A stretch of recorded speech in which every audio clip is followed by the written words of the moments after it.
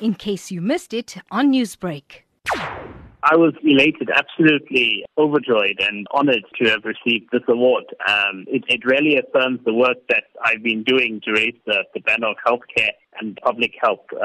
So I'm greatly appreciative of it. Kapil, you're 24 years old. You're a young medical student living through a global pandemic. What's your view as a final year medical student of the COVID-19 situation facing South Africa at the moment?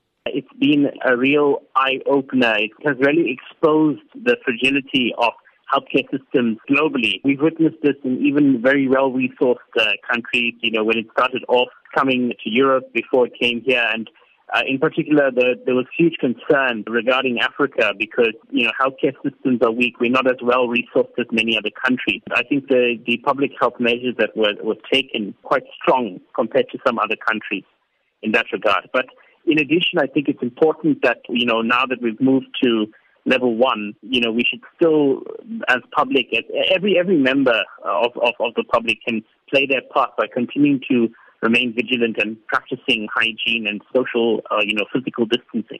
You convened awareness campaigns to address the TB stigma, mental health, HIV, as well as gender-based violence.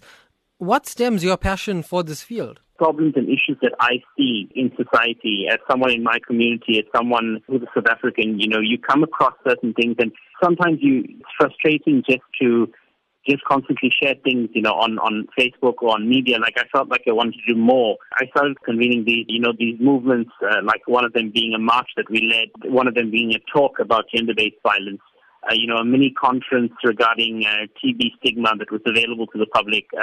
We launched a campaign where we tried to tackle stigma. It's called the Unmasked Stigma campaign, where, we have students and even some of the doctors and professors at our institution wearing these masks and holding banners against stigma. And, it's just things that we come across. Essentially, my passion has been fueled by witnessing the issues that have been in society, and essentially to use medicine as a tool and to use my skills as a tool and my passion as a tool to assist in some way in alleviating, the social challenges that we have, and not just focusing purely on a one-to-one patient on an individual level, but to try and address these issues systemically and try to create awareness about many of these issues. Newsbreak, Lotus FM, powered by SABC News.